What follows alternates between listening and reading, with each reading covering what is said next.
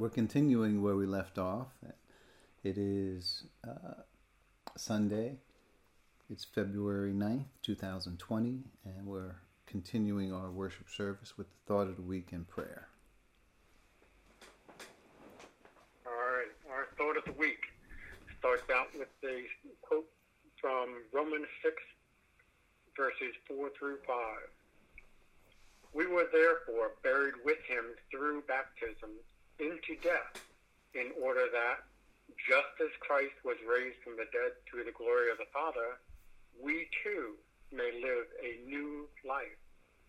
If we have been united with him like this in his death, we will certainly also be united with him in his resurrection. How well do you understand the resurrection?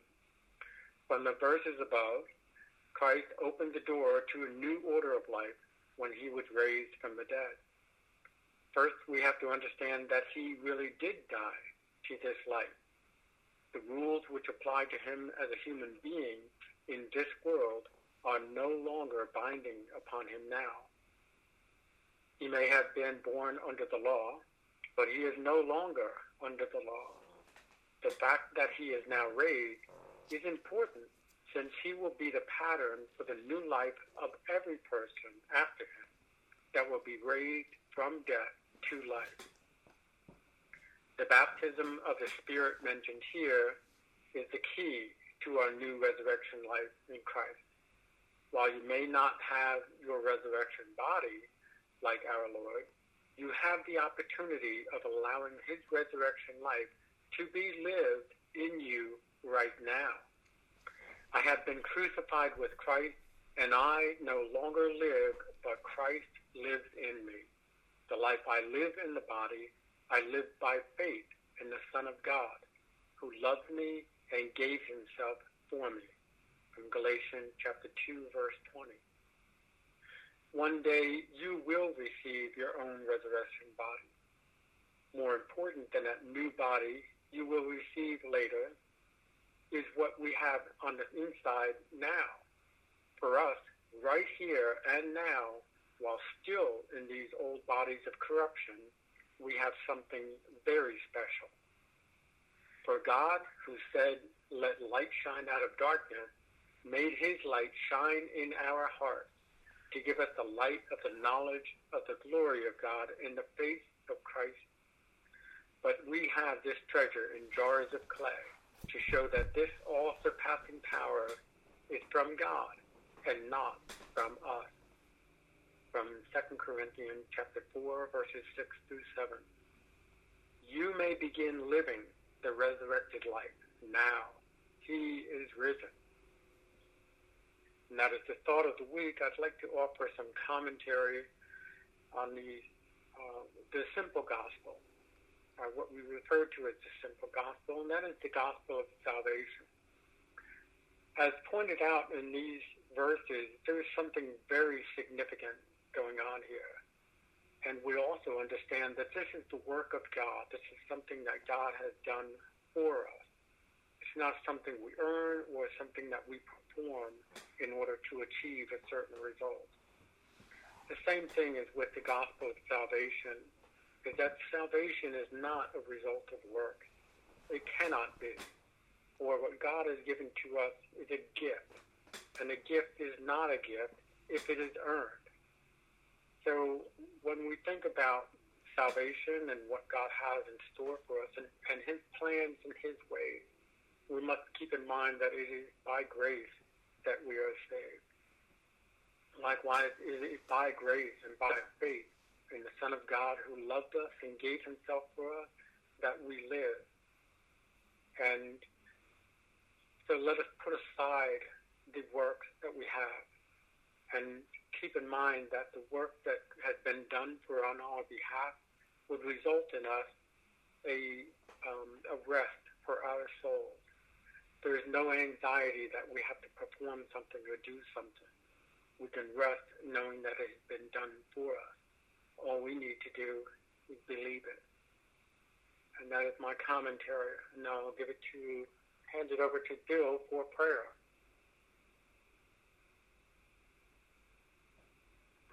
Okay, thank you, Dwight. So at this time, for all of those who have a desire for someone or standing in need of prayer, this is the time that we do so.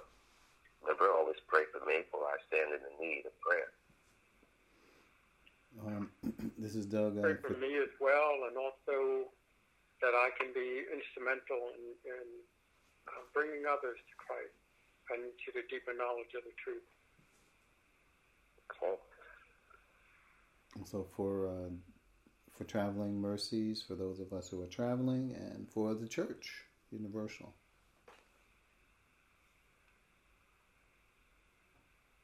All right.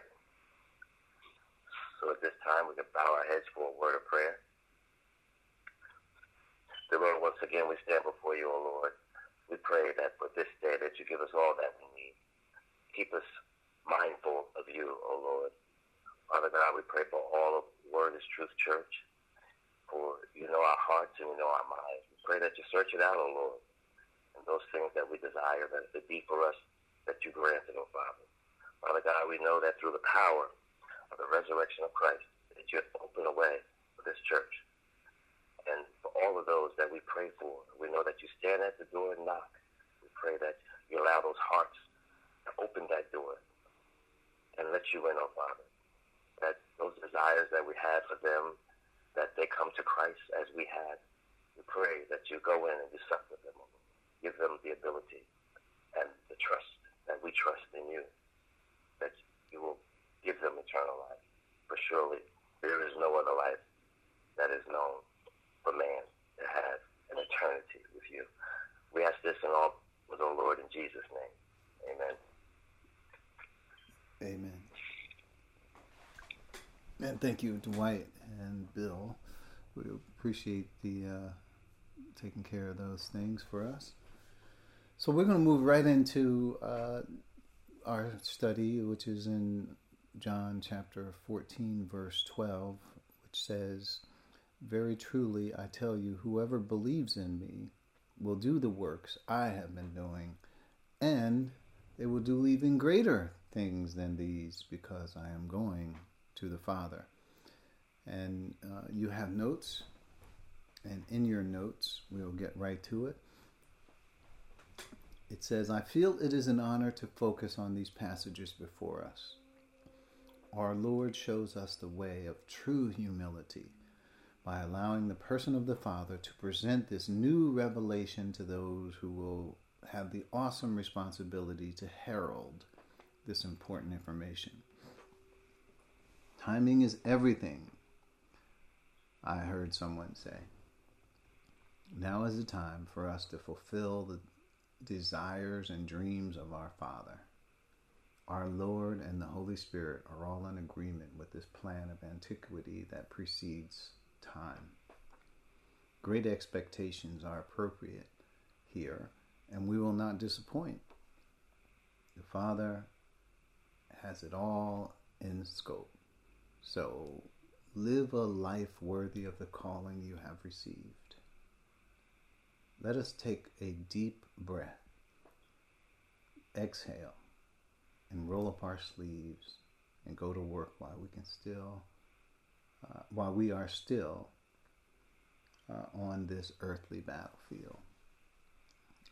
I should say, while we still can on this earthly battlefield. Are you ready to take your place in the battle?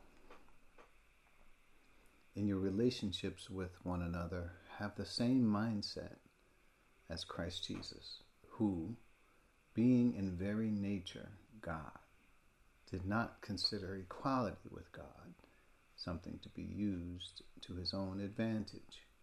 Rather, he made himself nothing by taking the very nature of a servant, being made in human likeness. That's in Philippians 2, 5 through 7. So, here we are.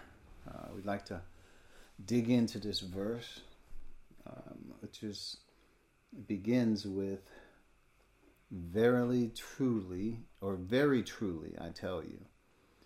We're going to just take that phrase for a moment and look at a few points there. So the word verily, actually in the King James you've heard this expression quite often in the Gospels. Verily, verily, I say unto you. I always wanted to look and see, what does that mean? And the Greek word is amen, which is where we get amen. So there's a couple ways that it's used. One at the beginning of a discourse and one at the end of a discourse. I didn't include at the end of a discourse because this is at the beginning. So what does it mean at the beginning? It's surely, it means truly, which is of a truth, right? These are some of the ways it's translated. So, and that's by Thayer. So point B, we're going to move into what it means by saying it twice. The word verily twice is for emphasis.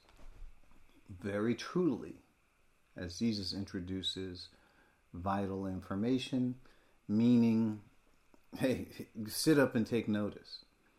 Now here's some of the ways it's translated. And I have 4 here from different Bibles.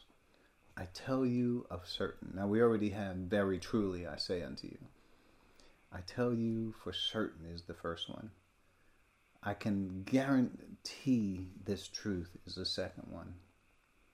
Well, the third one is what I'm about to tell you is true. Or most assuredly I say to you.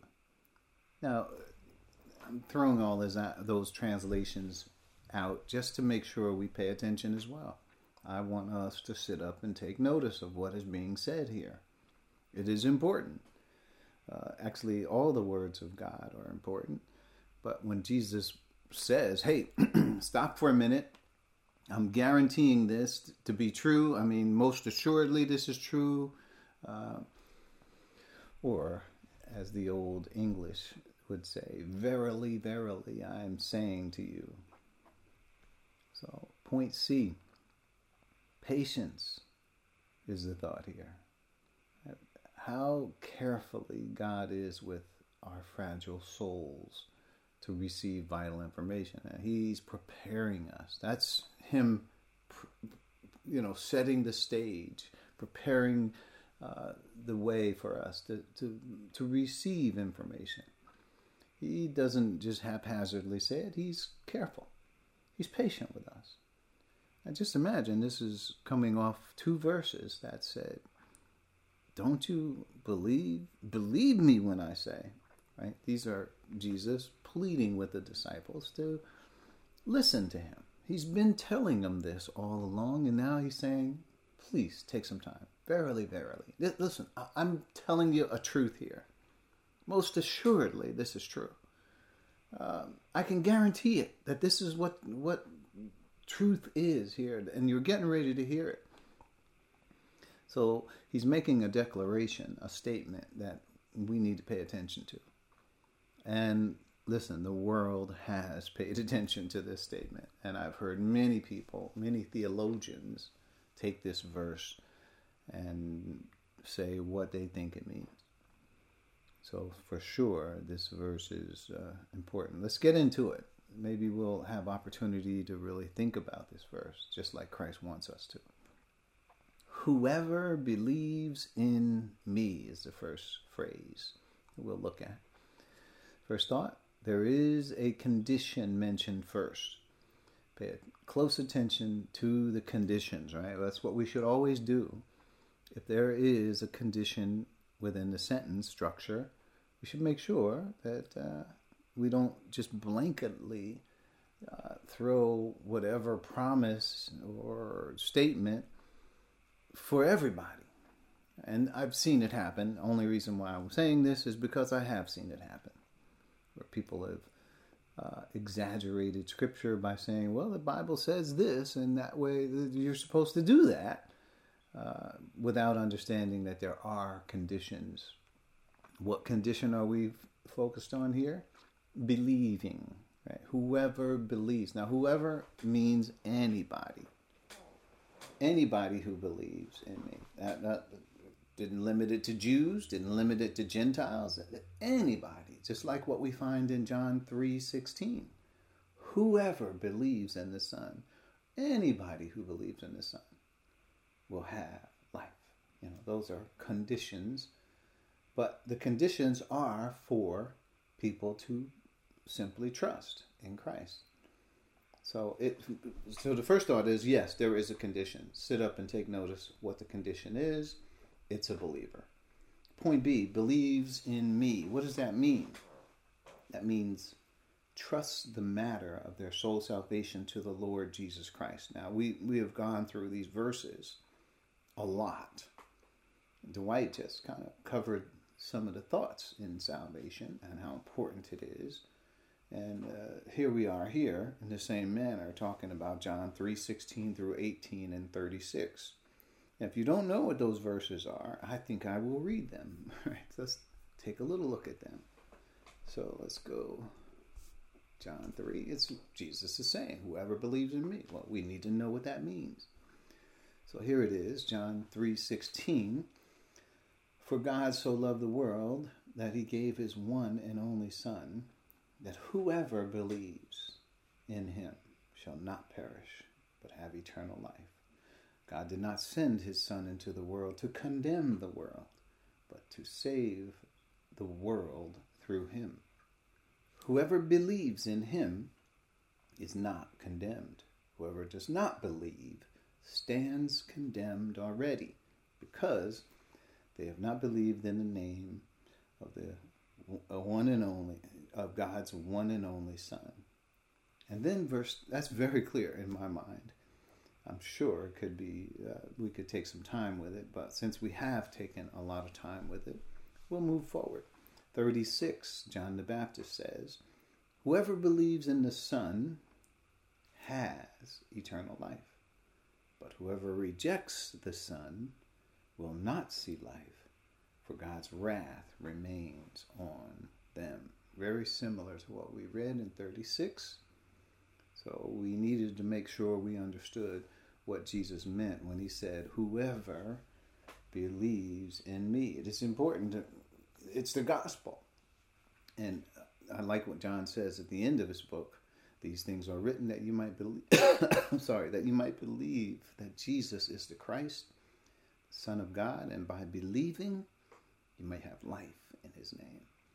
So there is a dynamic that happens when a person does put their trust in Christ. It is not just, well, that's just something he said. If he truly does, and from the heart, trust the matter of their soul salvation, because that is the matter at hand, whether or not you're going to be saved. It is not whether you're going to be lost, because we're born lost. We're born under the wrath of God. We're born condemned. So the question is not, are we ever going to be condemned or lost? The question is to us, will you be saved? And if you choose not to receive God's gracious offer of Christ, who is the Savior of the world, who paid for every sin we would ever commit, who not only did that, but he brings on the righteousness to our account. If you refuse God's gracious offer of the Lord Jesus Christ, it didn't say you'll be lost. You're already lost. It says you will, the condemnation the wrath of God will remain on you. It didn't say you will get the wrath of God. It's already on you. You're already condemned. And why are you condemned? Because you did not believe in the name of God's one and only Son. That's pretty straightforward, I think. And if we need more conversation about that, we should have it. I want it to be as clear as a bell. So, whoever believes in me is the condition.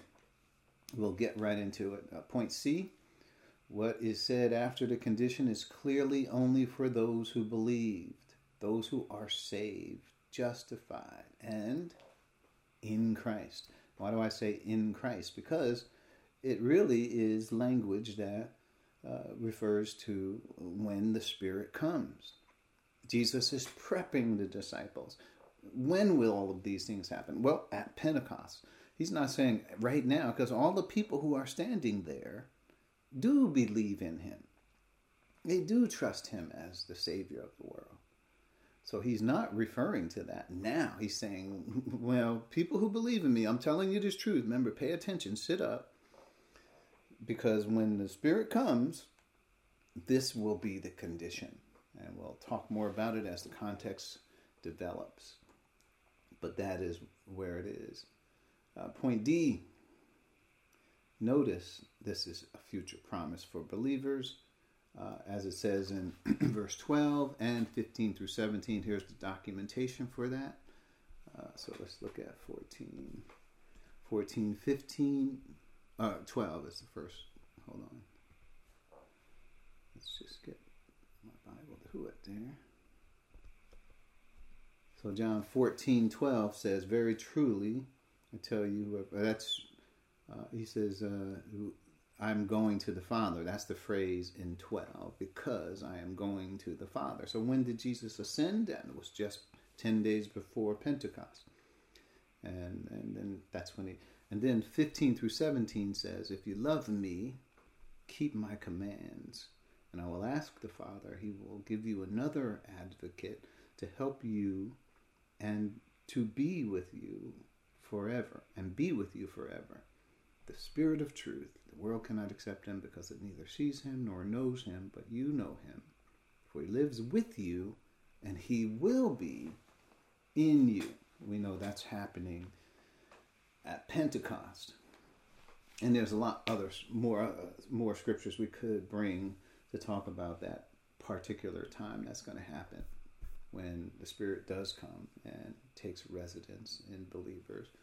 The baptism of the Spirit happens, the filling of the Spirit. All of these things will happen. Okay, point E in our outline here.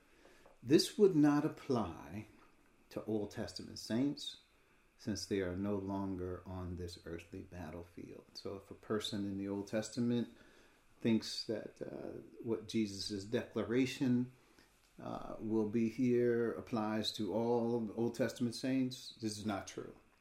Old Testament, this was not available in the Old Testament. This is new information that is relative to the mystery, and only those who Jesus is introducing it to here, and those who are believers at the time of the baptism of the Spirit will be included in this, whoever believes in me.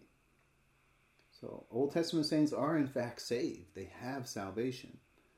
But this is in addition to salvation when it talks about the baptism of the Spirit and all of those ministries that are also a part of the baptism of the Spirit.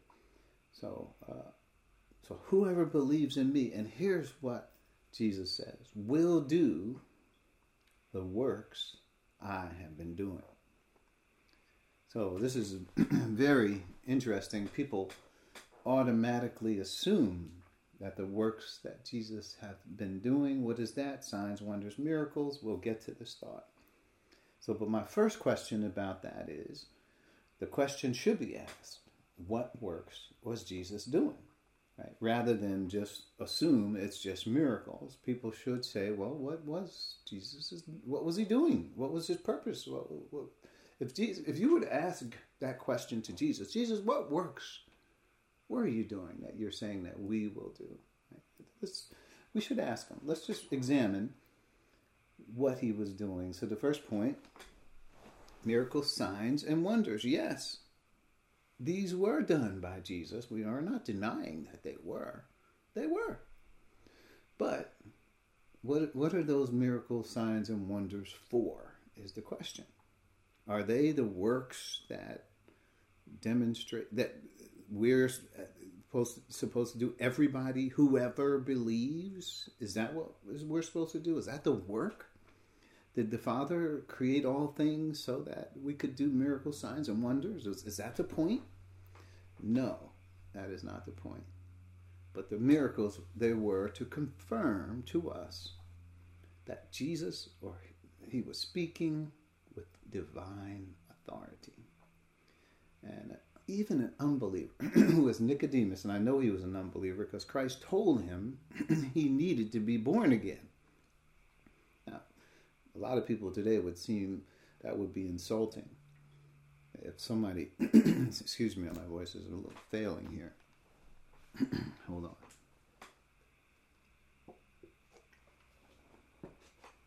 They would see that as insulting if someone said, you need to be born again.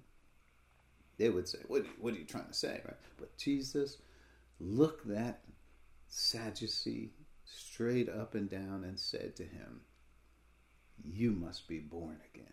No one can see the kingdom of God unless he is born again. And the discussion then ensued. But just notice, the first thing that Nicodemus said was, no one can do the things you do. He saw, and he did not witness all of Christ's miracles. He witnessed some of them. The disciples were there for all of them. I mean, they were privy to Jesus doing miraculous things that John said if we tried to recount all that happened with Jesus, he said there would not be enough books in the world to write all this down. It's just too much. He healed everybody that came to him. I mean, and they were coming in droves, all from all over the countrysides were coming, and at one point they had to take out the roof of a house and let a man down who needed to be healed, and Jesus healed that man. I mean, it's just amazing to think that we would have such power, right? And then if you look at only miracle signs and wonders, that not only that, we're going to have greater power than Jesus if it were miracles, signs, and wonders. But it is not miracles, signs, and wonders. Right? That's just something we need to know. But the reason Nicodemus said it, no man can do the things you're doing except God is with him. He knew that because he saw those miracles. But guess other people saw them. It didn't mean that they had to draw those conclusions. The Pharisees, interestingly, said, yeah, this man got power, but it's the power of the devil, right? When Jesus cast out a demon, and which brought that whole unpardonable sin to the floor. But the whole point here is that these miracle signs and wonders are not normative for the church age. That is not something that every believer does or can do. Now, I know there are some ministries, yes, that they do teach such things. And if you have enough faith, you could relieve yourself of a headache or backache or something. But this is not what this is not at all. In fact, I never even see one time in Scripture where Jesus healed somebody of a headache or a backache. I mean, I don't see it. And I imagine he did, but those weren't the things mentioned. Eyes opening the blind, the deaf hear, the mute speak, raising the dead. I mean, lepers being healed. I mean, on and on. It was just miraculous. The signs of the fishes and the loaves, and walking on water, and disciples witnessed it all, and they were amazed. And you know what they thought? What manner of man is this? Obviously, God is with him. There is no question about it.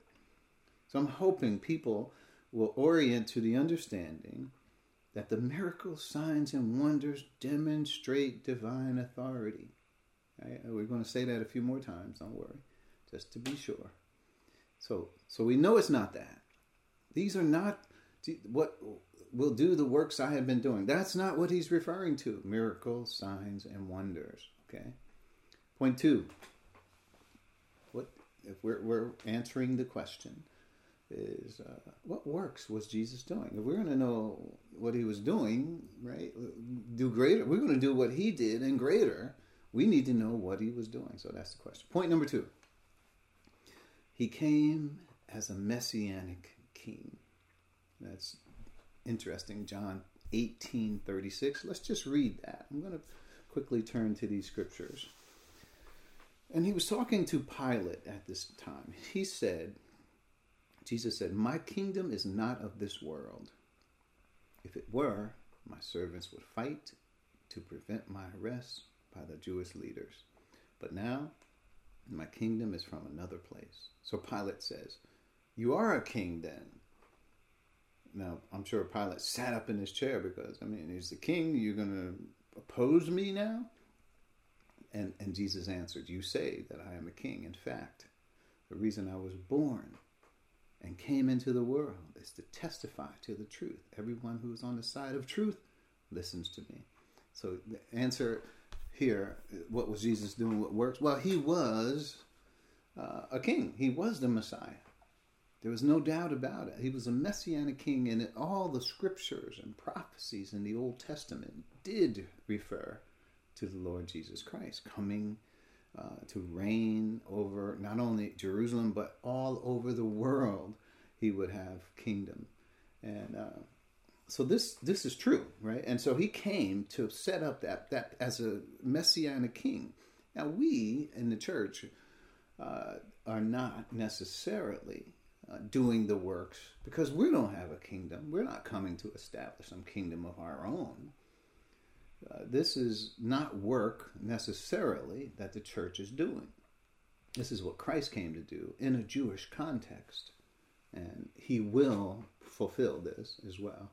Point number 3, he came to die for the sins of the world. Now, of course, even though we can see, and he did die for the sins of the world, obviously we wouldn't have be here having these conversations as Christians if Christ had not died for our sins.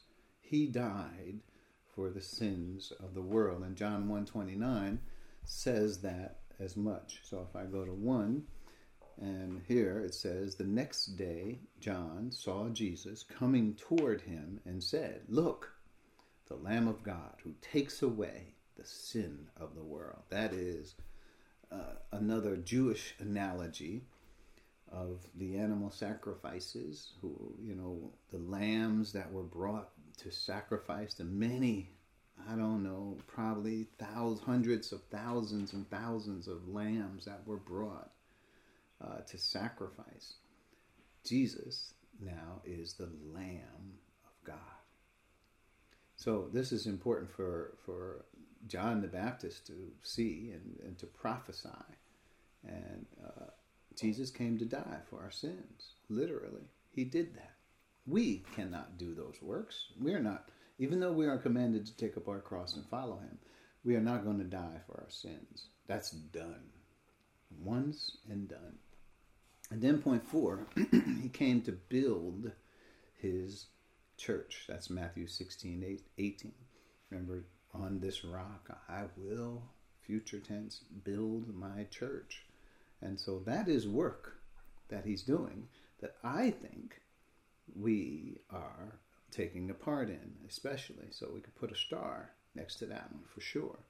We take a part. Now we stand on the fact that he died for our sins. We know that's a truth, that he's the Messianic King. But for sure, he came to build his church. Now, that's one of the things to note. The miracles, signs, and wonders help people realize that he is the Christ, the Son of the living God. And he came to do those things, which he declares he is doing. And these things would be considered the work of the gospel. He had to establish the gospel. If Christ hadn't paid for the sins, there would be no gospel. So that's the work.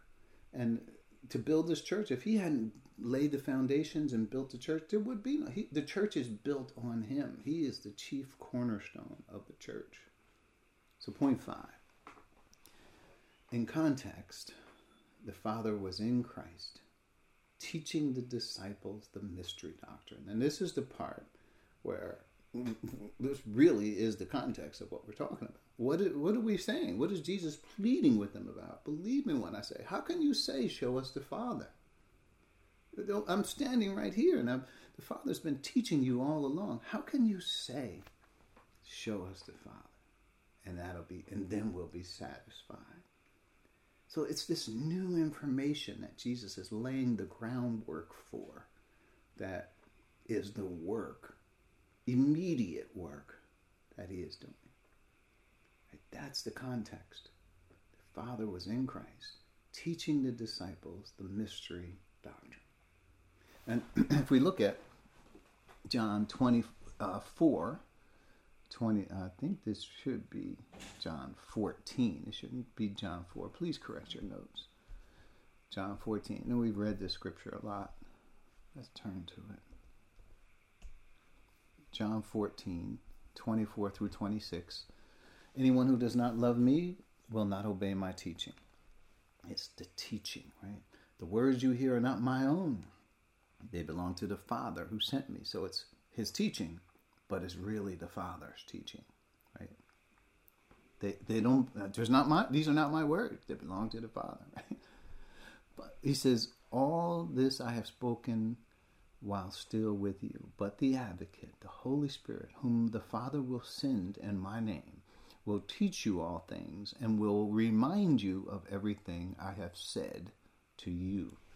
So this is important to note because there is a process of understanding information. And Jesus is laying out the groundwork for this, for the church age. This is it. This is the medium of communication, how it works. And so he's telling us this so that later we'll understand that this happened and this is how it works. Jesus is laying that groundwork. So I would say number 5 is profound, but more so, the miracles, signs, and wonders also demonstrate and validate the point number 5 too, right? That we know that he's going to establish this church. The church is part of the mystery. It was not revealed in times past. It was hidden in God and so forth. All of that is not just some conjecture of the Apostle Paul and others. This is established by signs, wonders, and miracles. That means divine authority. So that means we need to pay attention. Sit up. Verily, verily, I say unto you. Point B, let's move forward. The disciples became apostles for the church. What did they do? Right? So we say, okay, what works did Jesus do? What works did they do? Let's see how it played out, because this is the truth here. This is not something that Jesus said, and he says, well, I was exaggerating a little bit. No, he's telling you, I'm telling you, the things I've been doing, you will do. And who's you? You who are the foundation of the church. Okay? And every believer, whoever believes in me, will do these things. Right? So let's see how it all works out. Point B. Right? What did the disciples actually do? We can look on this and we can see. We can also see in our own lives as well how this works. So point 1, miracles, signs, and wonders. And we have to admit, yes, the apostles did this. But note, this again was to confirm that they spoke with divine authority and direction. Now this is, if you don't get this point and you get carried away with the miracle, signs, and wonders, thinking somehow that that's the work that you're supposed to do, just note, the disciples, the apostles, who were the foundation of the church, they did miracle, signs, and wonders. There's no doubt. And we're not pulling that back in any way. But what did that show? It showed that God had changed directions. We're not under the law anymore. Israel, right? There's no Israel. God had caused the great sleep to come upon Israel. The church age began. And now, Jews and Gentiles are in one body. And that one body now is called the church. Remember we talked about, I will build my church. So a couple scriptures here. 1 Corinthians 2, 4, and 5, which you already know. I just will turn to these because of the lust for signs and wonders and people doing miracles. They think that this is some kind of way that we're supposed to be functioning. So Paul says, my message and preaching, this is 1 Corinthians 2, 4, and 5. My message and my preaching were not with wise and persuasive words, but with a demonstration of the Spirit's power. That's the signs, wonders, and miracles that Paul performed right in the Corinthians' face, so that your faith might not rest on human wisdom, but on God's power. In other words, you're going to know directly that why you should believe this, why you should put your trust in Christ, and follow this direction as opposed to being circumcised and obeying the Mosaic law and the whole 9 yards is because God has testified to it by these signs, wonders, and miracles. And back, just another one, Hebrews, which we haven't read in a while, 2, 3, and 4. How shall we escape if we ignore so great a salvation? This salvation was first announced by the Lord, was confirmed to us by those who heard him. It confirmed to us. How do we know that this is the information that came from the Lord? Because we have witnesses. That's the seat we sit in right now. We have witnesses. We trust those witnesses, confirmed to us by those who heard them. Well, we got the testimony of the scriptures, right? They wrote. God also, and here it is, God also testified to it by signs, wonders, and various miracles. What did he testify to? He's talking about this so great salvation. That's the message, the direction that we have now. So it's not just, oh, let me tell you about the signs, wonders, and miracles. It's what those signs, wonders, and miracles attest to, what they confirm. It's what you're supposed to walk away with. So signs, wonders, and miracles, and by gifts of the Holy Spirit, notice, distributed according to his will. Notice they're not distributed to everyone. They're according to his will. But what Jesus said is, whoever believes will do these things. Whoever. It's not, here is God shows up and he attests to the truth so that people will have direction, so that they will know which is God ordained or not, which direction. So going back to our notes here, if we can dispense with miracle signs and wonders, yeah, Jesus did them. Yes, the apostles did them, but you don't do them. I can say that. And I could say that in the sense that you, meaning everyone in the church, everyone who believes, does not do them. Again, we're there again. Point 2. Not all believers have done miracle signs and wonders. However, enough were done by the apostles to establish the direction of God. Pretty much what we already said, just stated. Right? We should have that. Then point 3. Pentecost came, and so did the inauguration of the church. Believers receive the promised Holy Spirit. Yeah, it should be receive.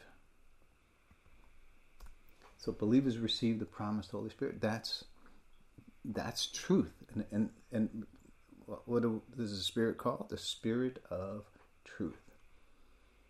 And that this is a fact. What did they do? Right? What did the apostles do? This is what they got. When they received that, right? For point 4, they began to preach the message of the mystery. And what does that do? Builds the church. And it grew exponentially. And obviously, Acts 2:41 is just one. Acts 2, and we're just going to read it because we ought to. Those, verse 41, those who accepted the message. This is after Peter preached and warned and pleaded with them, save yourselves from this corrupt generation. He says, those who accepted the message were baptized, and about 3,000 were added to their number that day. Notice, they had a number. There was a group, and the group was the church. 3,000 were added to their number that day. And that's not, Paul went from city to city and preached and established churches all along the way. And so did Peter and James and John and others. You know, it was their business to go about preaching this new message. And that's what the work of the gospel is. If we're here today, we have that same work ahead of us. It's to go out and become ambassadors for Christ. So then, point number 5, the church did not only consist of Jews, but also Gentiles and Samaritans. So it, instead of Christ, just preaching to Jewish people. He came to his own did not receive him. He expanded this information to everybody, not just Gentiles, Samaritans, all the groups that were in the world. Gentiles covers all nations of people who are not Jewish. Samaritans were a particular type of people who had some Jewish culture, and they were Gentile, but they had some Jewish roots and culture, but they were despised by the Jews. So all of them are included. If you look at the book of Acts, you see the various Pentecosts that were there. So we're talking about what did they do? That's what they did. That's how you have to look at it. That's what the disciples did. They met, they taught, broke bread. They started churches. That's what every believer was involved in. We're going to move forward. So we've hopefully answered this question as before. The question should be asked, what works was Jesus doing? So point C, this unique dynamic relationship in which the Father was able to teach the disciples through our Lord Jesus is now replicated in every believer through the Spirit's ministries. Now, we know John 14:20 through 23. In that day, right? I should read it. Let's read it. 14:20 through 23. On that day you will realize that I am in my Father, you are in me, and I am in you. So what day is that? Pentecost. Who was it given to? Whoever believes in me, Jesus says, the believers. So believers on Pentecost will receive this, and this is part of the heritage of the church age. It's what we all will have. Obviously, this is not true of Israel, because Israel didn't have this. This is not part of any asset package that Israel had or purpose they had. This is unique for the church. So 22, then Judas, not Judas Iscariot. Now, it says not Judas Iscariot because it doesn't want you to be confused, because Judas, remember, left. Where did Judas go? He went to go betray Christ. What you do, Judas, do it quickly. So then Judas, not Iscariot, said, but Lord, why do you intend to show yourself to us and not to the world? Jesus replied, anyone who loves me will obey my teaching. My Father will love them, and we will come to them and make our home with them. So they will be living in us, just like Jesus said, it is the Father living in me. He is at home in my heart. So same thing that happened to Jesus, the same relationship, as I said earlier, is the dynamic relationship where the Father was able to teach through Jesus, is the same relationship where the Lord himself will be able to teach through us, right? It's going to be replicated in every believer in the church age. Not some, every believer. So, and it's through the Spirit's ministries. So in 2 Corinthians 5:17 through 21, let's look at that one as well. 2 Corinthians 5:17 says, therefore, if anyone is in Christ, the new creation has come. The old is gone, the new is here. That is a profound verse. So this verse speaks of a new creation. And this new creation is unique. So all this, verse 18, is from God, who reconciled us to himself through Christ and gave us the ministry of reconciliation. Obviously, it depends on whoever believes in me. So this ministry of reconciliation, we have to have that as a part of our new creation in Christ. It has come. So the heralds that we truly are, not just ministry of reconciliation or salvation, because salvation has been going on since the beginning of time, since people were lost.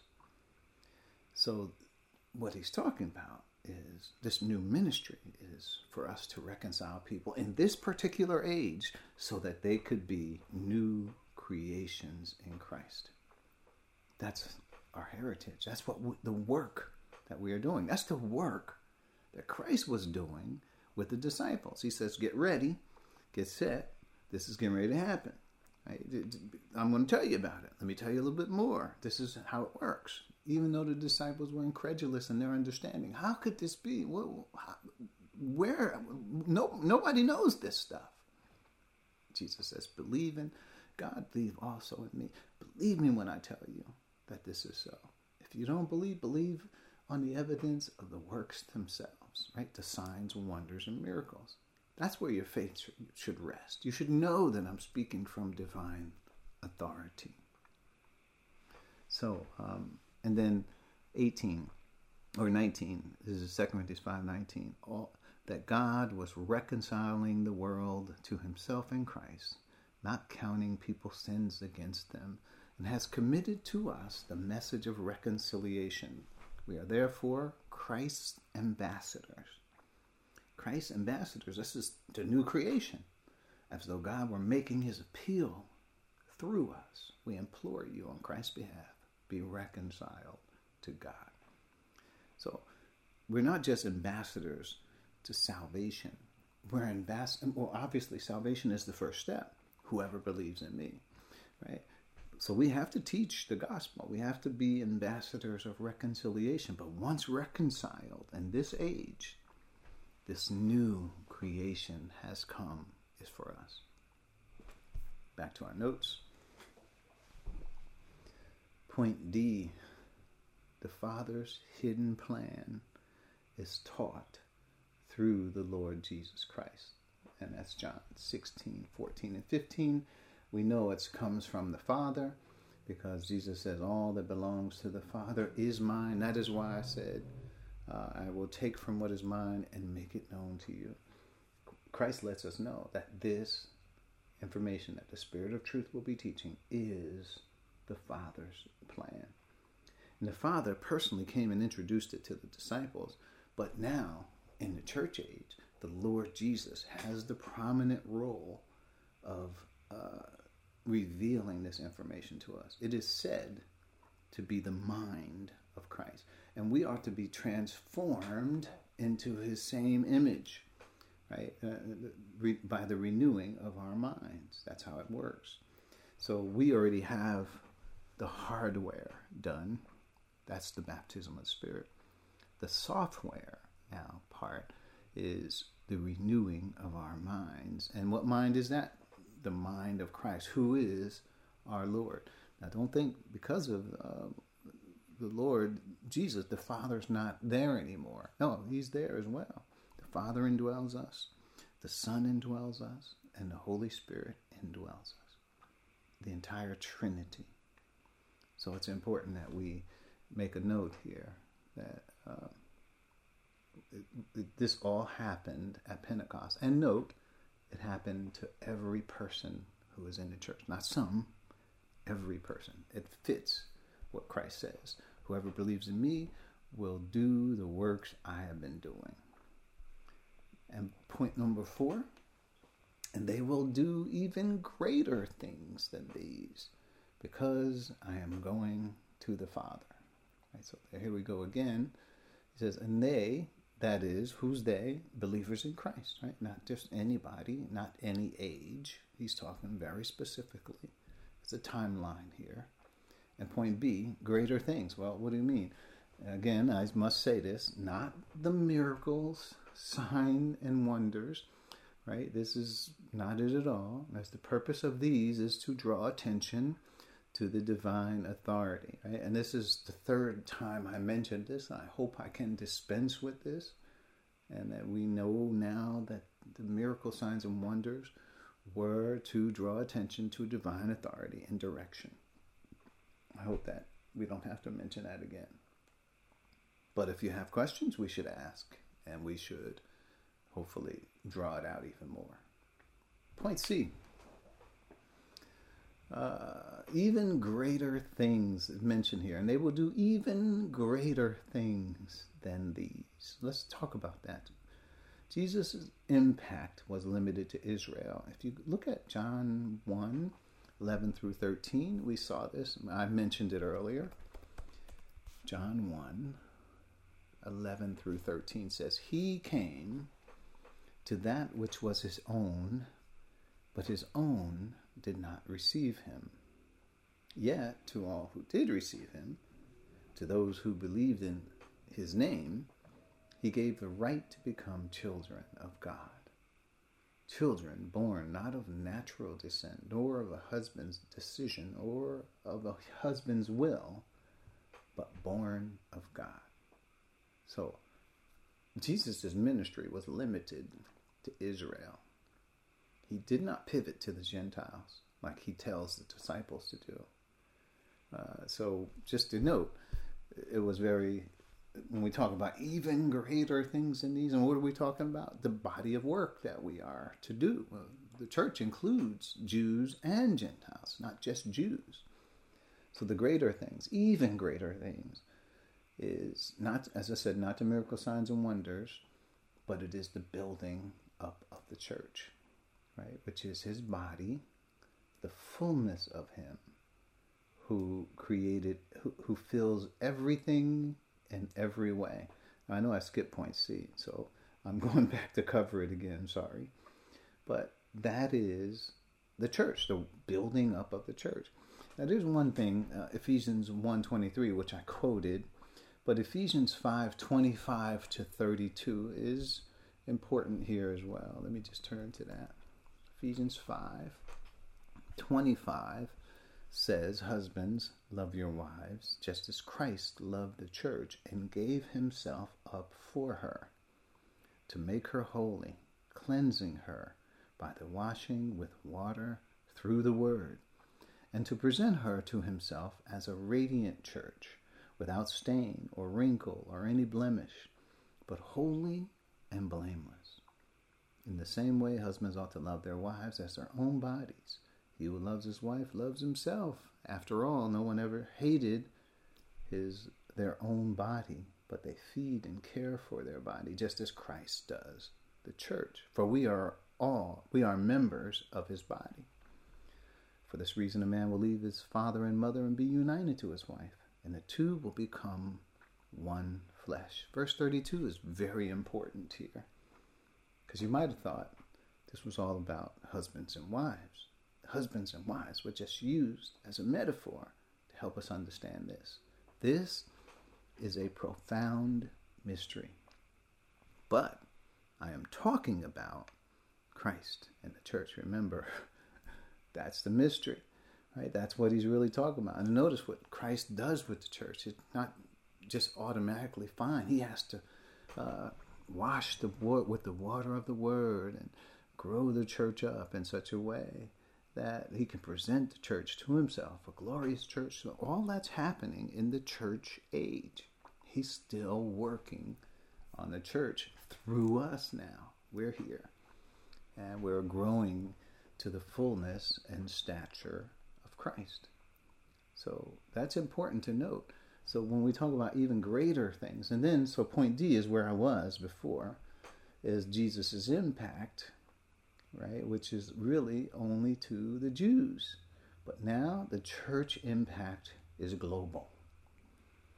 And as a quote, and you will be my witnesses in Jerusalem and in Judea and Samaria and to the ends of the earth. That's Acts 1:8.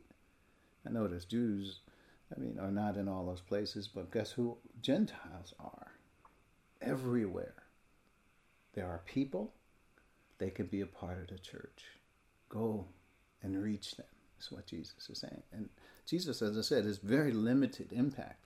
His work was limited to the Jews. He says, don't go to the lost. He said, don't go to the Gentiles or to Samaritans, but go to the lost sheep of Israel.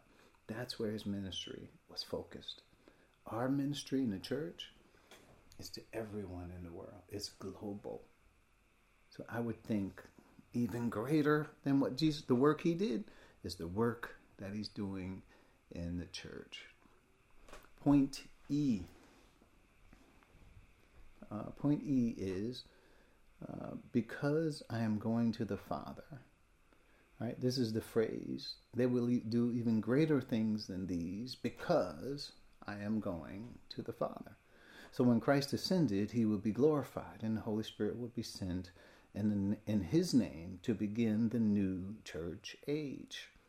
That is how we look at this. And so here, the church age is not just, when we say age, it is a reference to the dispensation of the church. Ephesians 3:2 says, surely you have heard about the administration of God's grace that was given to me for you. That is the mystery made known to me by revelation, as I've already written briefly. In reading this, then, you will be able to understand my insight into the mystery of Christ, which was not made known to people in other generations, as it has now been revealed by the Spirit to God's holy apostles and prophets. So there you have the testimony right there. Right? When Jesus went to the Father, all of this information is now available. This is the heritage of the church, is the mystery. This is the doctrine. This is like the law to us. To Israel, the mystery is to the church. So point F, the church's ministry extends to angels as well. If you read Ephesians 3:10, since you're already in Ephesians, we'll just read it. 3:10 says, his intent was that now, through the church, the manifold wisdom of God should be made known to the rulers and authorities in the heavenly realm. So Christ could not get into all the detail. He only introduced it to the disciples. But the church now gets into the manifold, multifaceted wisdom of God. God is telling us what his eternal purpose is all about. That's the greater things there. Even greater things. Right? It extends to the angelic realm. And then G, which I just said, God's eternal purpose, which was hidden, is now able to be revealed through the church. And that's 3:11, which says, according to his eternal purpose, which he accomplished in Christ Jesus our Lord. So it goes a lot further. We're an extension of who Christ is, his body, the fullness of him who fills everything in every way. When we look at the church and we complete Christ, it's not just that we're standing alone, but we are part of who he is. And the whole thrust of who he is what God I envisioned for Christ from eternity past. He envisioned us, right? Those many sons and daughters that are brought into glory. Those of us who are being conformed into the image of his Son. So all of these things are very pertinent as we look at these passages. I would say for sure, verily, verily, I say unto you, sit up and pay attention. What Christ has done, we will do exponentially more. And we have. And we will continue to do it until the Lord calls us all. That glorious day, like looking for that blessed hope and the glorious appearing of our great God and Savior, Jesus Christ. Let's bow our heads as we close. We'll continue with this context next week. Thank you, Father, for the privilege and honor of being in this age. You chose us. And we are grateful, thankful, appreciative, and we will forever continue to learn of Christ and his ways so that we can understand our true role and purpose here in this earth and further in eternity. We thank you for choosing us. We thank you for your grace. Thank you for your so great salvation. It's in Christ's name that we pray. Amen. Amen. Amen. Amen.